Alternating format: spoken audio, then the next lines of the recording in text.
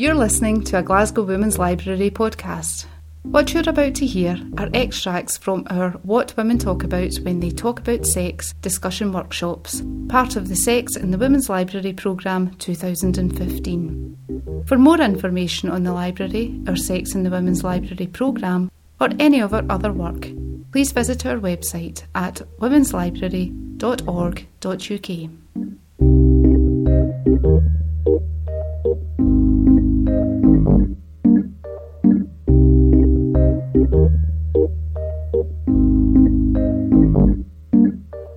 Hi everyone, thank you so much for coming. It's brilliant to have you here. Tonight is our sexology discussion groups, and it's within the wider sexology season, which is all supported by the Wellcome Collection, and it's linking in with work happening in London and Manchester. Here in this discussion group, we are working within the model of consciousness raising groups, which was a radical feminist model of working together and meeting together that was developed in the second wave of feminism.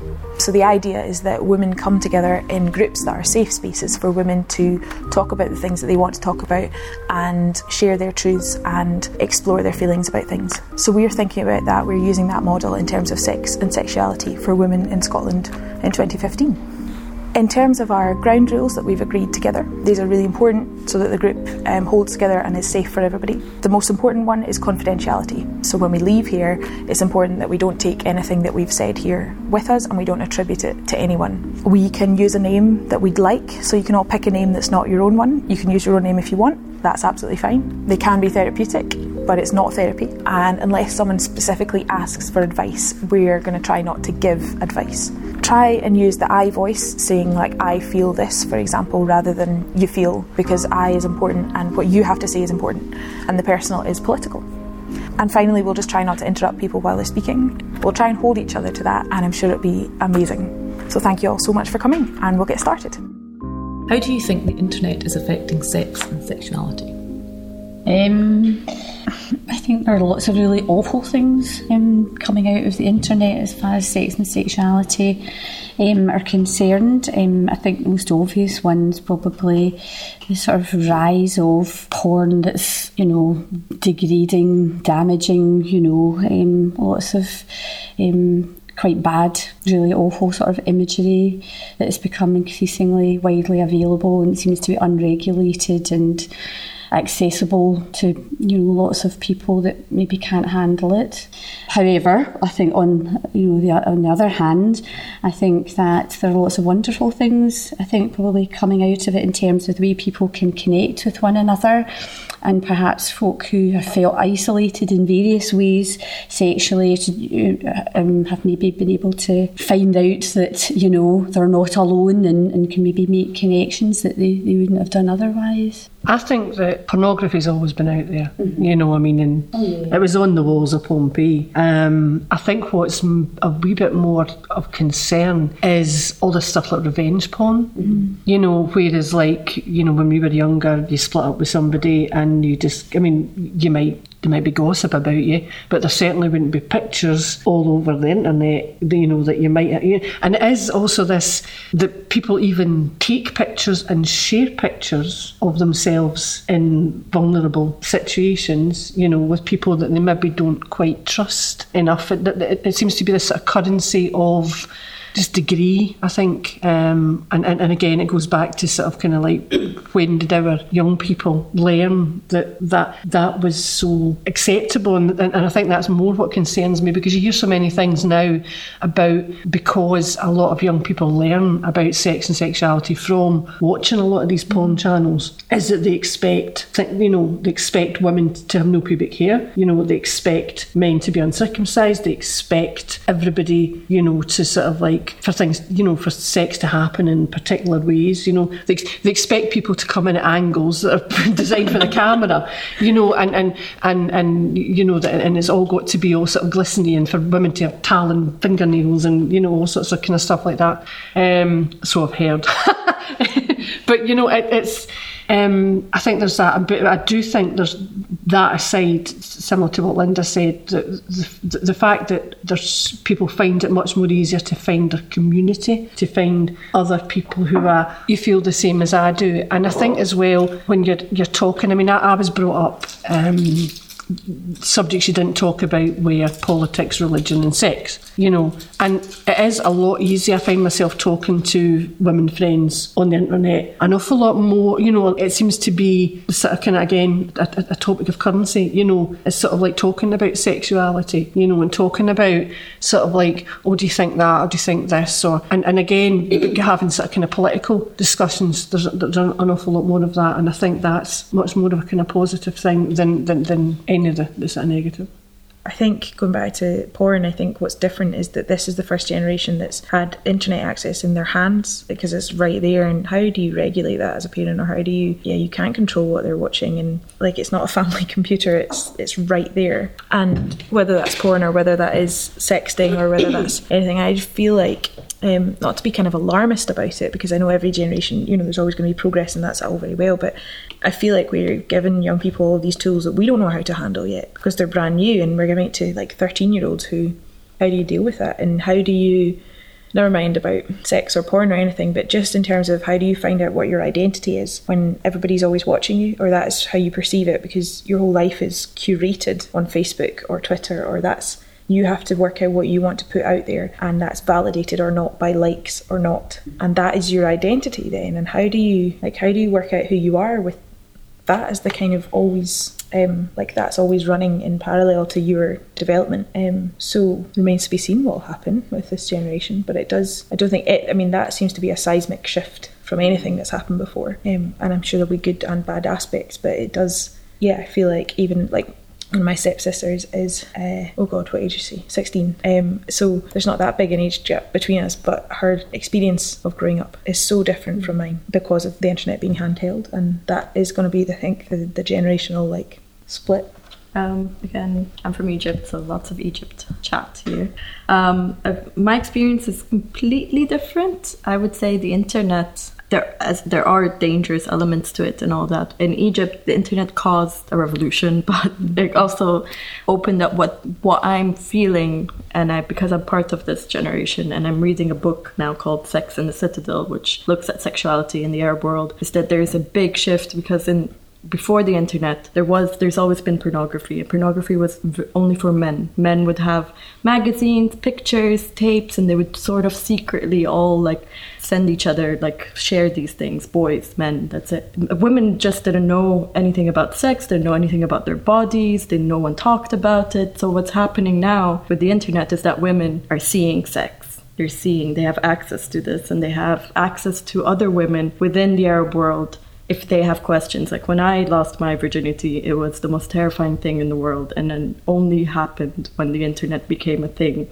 and I was able to, now I have Google, and whenever, if anything happens, I can just Google it and see, because you don't have a network where gynecologists will see unmarried women having premarital sex. But the state does not protect women at all, especially when it comes to their bodies, especially when it comes to sex. So now, for example, on Facebook, I'm part of a group called Confessions of a Married Woman. They're not all married, but it's a group just for women who submit anonymously. They say, I have this problem, and this is what happened. What do I do? Or, I've done this with this person, and my family haven't found out, or they might find, and everyone sort of discusses and help each other out. And there's sort of a network for women to sort of be like, these are very specific problems. Culturally, this is a problem here. And so they can discuss it and sort of help each other out, which I think is a positive thing. And furthermore, also LGBT communities are starting to find each other, which in Egypt, again, is quite dangerous. And we have something called the moral police, which can arrest you if you kiss in public and things like that. The moral police now have started to patrol the internet a bit more. But at the same time, they have formed groups on Facebook, on social media for LGBT rights, which has never occurred. And I can see a big shift. My sister is only 3 years younger than me, but she was, I think, the first generation that was really, the internet was in their hand. Like with me, I can still remember all of the dial-ups and this, and not really knowing what this is. Like my generation, we're the same generation, but people my age, there's a bit of a gap between me and my sister. And my sister her group, and especially people who are not heterosexual, are much more open about it. They're much more open at a much younger age. Homophobia is not something that's accepted within her friends group, while my group of friends still, they don't quite have that language. They haven't quite, because they didn't grow up within that. The internet really opened up this opportunity for people to talk and discuss and figure out what sex is. But on the bad side is now people watch porn and think that's how it should be done. Like, I've been in Egypt where I've had girls come up to me and they're like, so I've decided to do this with the man. Like, what do I do? Because my friend told me to watch porn. And I'm like, don't watch porn. That's not how you have sex. And yeah, so that's the bad side. But I think the more positive side is that it's opening up venues in places where it's really, really, really limited. Yeah. Yeah, I guess I just want to echo what people have said about sort of the idea of community, because I guess generally that's been my experience. The internet has been a way to find other people who were like me, like fellow queer people. And I think also the internet has kind of, it provides almost like a proliferation of new identities. Because I'm doing a PhD in sort of asexuality, and I'm talking with people who identify as asexual, and people have only really started identifying as asexual since about 2001, and it's kind of credited to the formation of this kind of website and this forum. And so almost the identity of being asexual has kind of grown up alongside the internet. It's very so intimately connected to that. And I think it's really interesting, in fact, that is allowing new spaces for people to find new ways to identify, new language to kind of I'm sure that for, as long as humans existed, people have not felt sexual desire, or people have not wanted to engage in sex, but maybe they didn't have this identity to come to. And the ways that these identities are developing is that they're becoming so complex, and they're so like more and more dense and complicated, or people are kind of finding other people and talking about, things are being made, like people are splitting up the idea of sexual and romantic, so people can say that they identify as like hetero-romantic but asexual, so they're not interested in sex, but they might still want a kind of partnership, a romantic partnership with someone. And I think those things are useful also for like everyone who doesn't identify as asexual as well. So like things that are happening in these kind of queer spaces or asexual spaces kind of gives us more language to talk about sexuality when in the mainstream, I guess. Although I recognise, obviously, like people have said, the kind of the negative, horribly misogynistic element of the internet, but I think it means it's mostly kind of positive experience.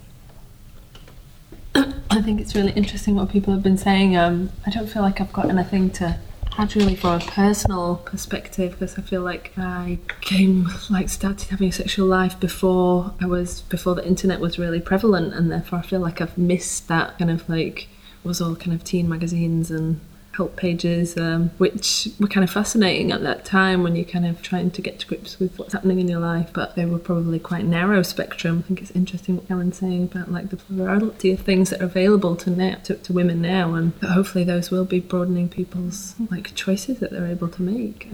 I think like when I was a kid, I had a kind of relation with a person with a boy I never met, and a relation as a kid. So I was like, I don't know, 14, and I think it's just normal, like was normal and will be normal. And I don't think we should kind of worry for the new generation. Will be part. There will be problems. There will be, but in some way, will be just part of how a new layer, probably. Yeah. So yeah.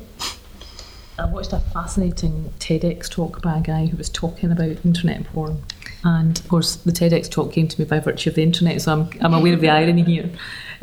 But his research was on the effects of internet porn on young men predominantly. And there is a whole swathe of young men who are now essentially being rendered impotent by virtue of internet porn. And the reason for that, and some of the reasonings, is that although porn has been around for many, many millennia, the type of porn that people watch now is very different. So it would have been a magazine, it was a static picture, there was a story, you created your own story. Now you can have 6 different channels of sex all at the same time. It's changing constantly, there's a constant turnover of images, it's a constant turnover of what's happening.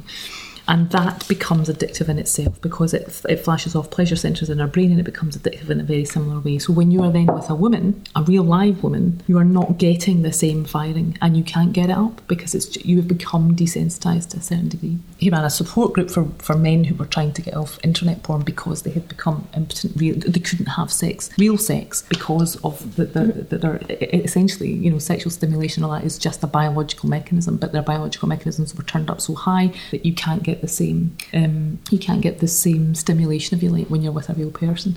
And I suppose it depends how we see sex and sexuality, as whether that is an intimate exchange between two or more people, or whatever combinations of people you want to have there. Because the single biggest explosion that's going to come on the internet is going to be cybersex and sex at a distance. And that's, if you go to all of the IT conventions and all the things that are going to come, it's the number one thing is going to come about sex, and that sex is going to be people themselves with someone else themselves at some distance. And I don't think it worries me, but I suppose it depends as kind of sexual animals, which is what we are, what that means for us as a species. Not because I think sex is about procreation, I don't mean that, but I mean in terms of actually how we interact with each other and what that interaction and what we expect from a sexual experience. And you know, that is going to be the next big thing. There's going to be things you plug into your computer that will simulate either end of whichever equation you want to be in, and that is going to be the next biggest thing. And I think, and that worries me a little bit, because you know, when you're responsible for an element of the next generation, actually what is their sexual experience going to be like? I suspect it might be very, very different from ours. Not that it would be better or worse, I think it will just be different. See, I don't understand, right? You've got the internet and that, right? I've not got any kids, but I've got hundreds of nieces and nephews and that, right? And you know, when you're wee, your mum was always taking photos from the back and this and that, whatever, and yet you can't do that. You can't even take photos of your rain mains at a park or anything. What's that all about? I mean, I can't get my head around that. I don't know, but you can have all that on the internet. You can't take a photo of your rain main. Wakeley's on. I mean, you're at a concert, it's not if they're naked. It's just, I don't know. It's just, everyone's just gone, I don't know. I think, you know, that the internet may have, you know, an element to play in that, because obviously what people are worried about is exploitation of children, and their photographs being available on the internet. Some parents don't want their kids available on the internet, and it's there forever after. And part of that is about exploitation of children and a different form of sexuality. And it kind of spills into everyday life, you know. I remember I went to, my kids were at a swimming pool thing, and they had the school mascot home for the week, so they had to take pictures of where they'd gone with the school mascot. And I took my camera out, and I had only intended to take a picture then, but there was people appeared. You know, you cannot take pictures here in the swimming pool because you might accidentally get, and I had to show them the pictures that I'd taken, you know, in case you accidentally caught another child in their swimwear. And that has affected, certainly societally, I would say, how we view things, and it's because of this idea that, you know, predators and, you know, paedophilia has always existed, but it's just a different form now, and much of that is on the internet. Because there used to be a time where if you went to anywhere where photographs had been taken, you signed a thing saying, can I be cropped out of these pictures, especially, you know, in cases of women who are maybe escaping violence and such. You know, that seems to have kind of gone out the window a wee bit now. But there's also this kind of joke that you get where it's like, you know, anytime Facebook goes down, they see people running around the streets going, how do I look? Is this a nice picture of me? Please like me. And if people don't like you, turn the world, you know. Yeah, even if you think you're above that, you just think, oh, that looked quite nice in that photo. But it's far worse now.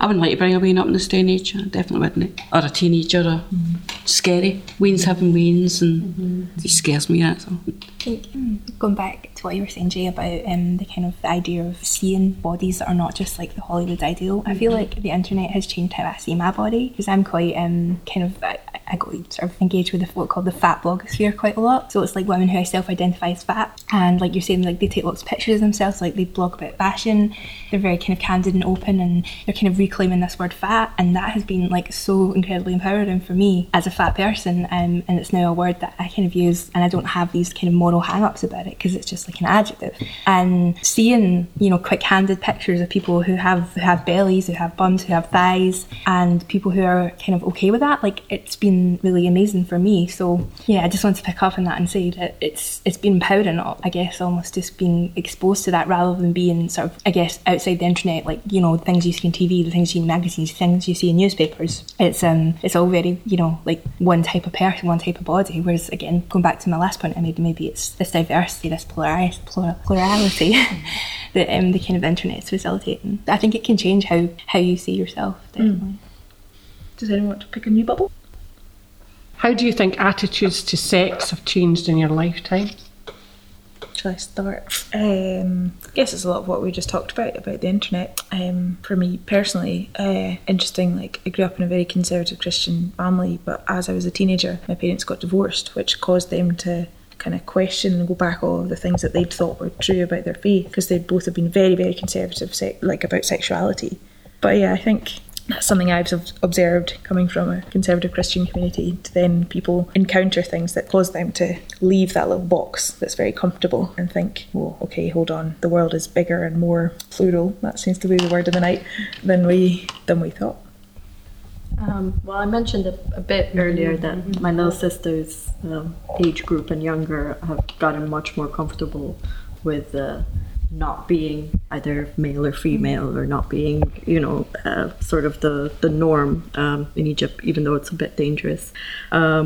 But I and as I said, because of the internet, I feel like, or at least I read that the shift now is really coming from women in the Arab world. That women are getting to know themselves a lot more and are not as shy, and the backlash is really harsh. The sexual violence against women, and just violence against women in general, is becoming, ever since 2011, ever since they took to the streets, become quite intense. And I think the reason is because women have decided that if I want to walk in the street, I'll walk in the street. If I want to wear this, I'll wear this. And I feel like that's a big shift from when I was younger, which wasn't a very long time ago, but still, in 10 years, I think a lot happened. And I think women who are sexually active are quite open, a lot more open about it now than they used to be. And I know personally, I don't talk to my dad about it. My dad still thinks I'm a virgin and everything's fine,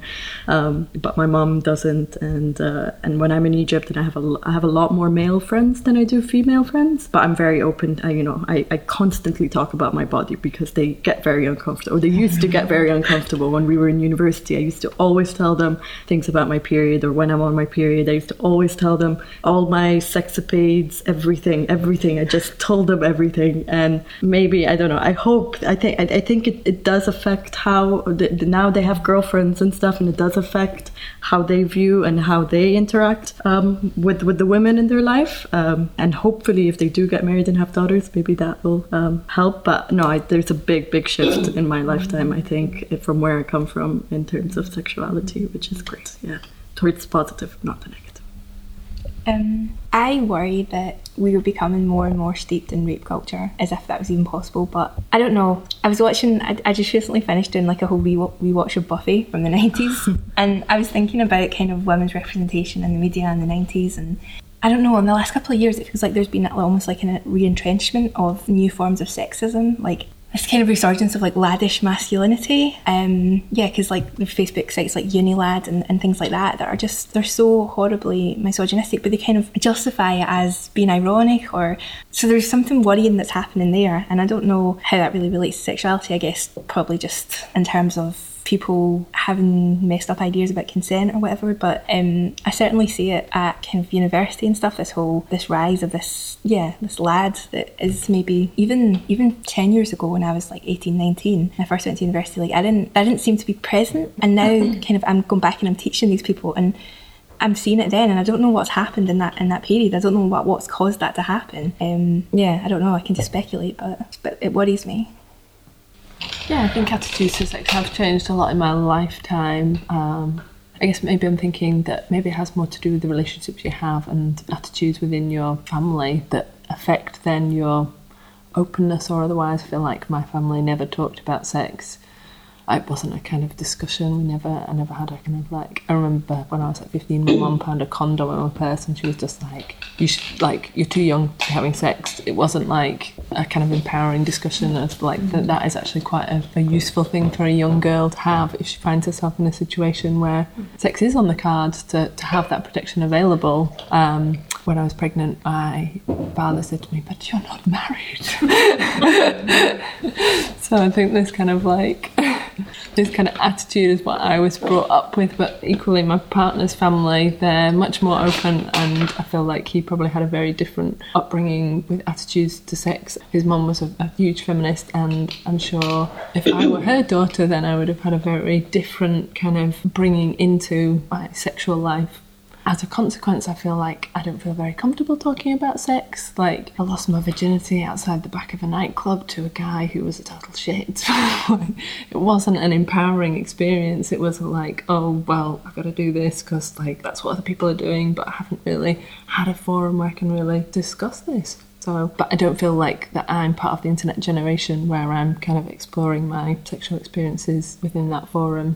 So I'm sure that my daughter's experience will be vastly different from mine. From both of those points of view, from both that I intend to be much more open with her as she grows up to talk about that and to talk about like what it is to be a sexual person and like what you might want from sexual relationships, and that's not just, it's not a dirty, bad thing, that it might bring a lot to your life rather than just be a way to bring the next generation along. So I don't know if I had such a long life. No, I don't think. To say what, like, to notice any real difference. The only big difference that I noticed that I'm from Italy, and this makes a lot of difference in terms of media. Like I was really used to see naked women in TV, and the figure of the human as just a body for me is normal. Like, is the normality or was the normality.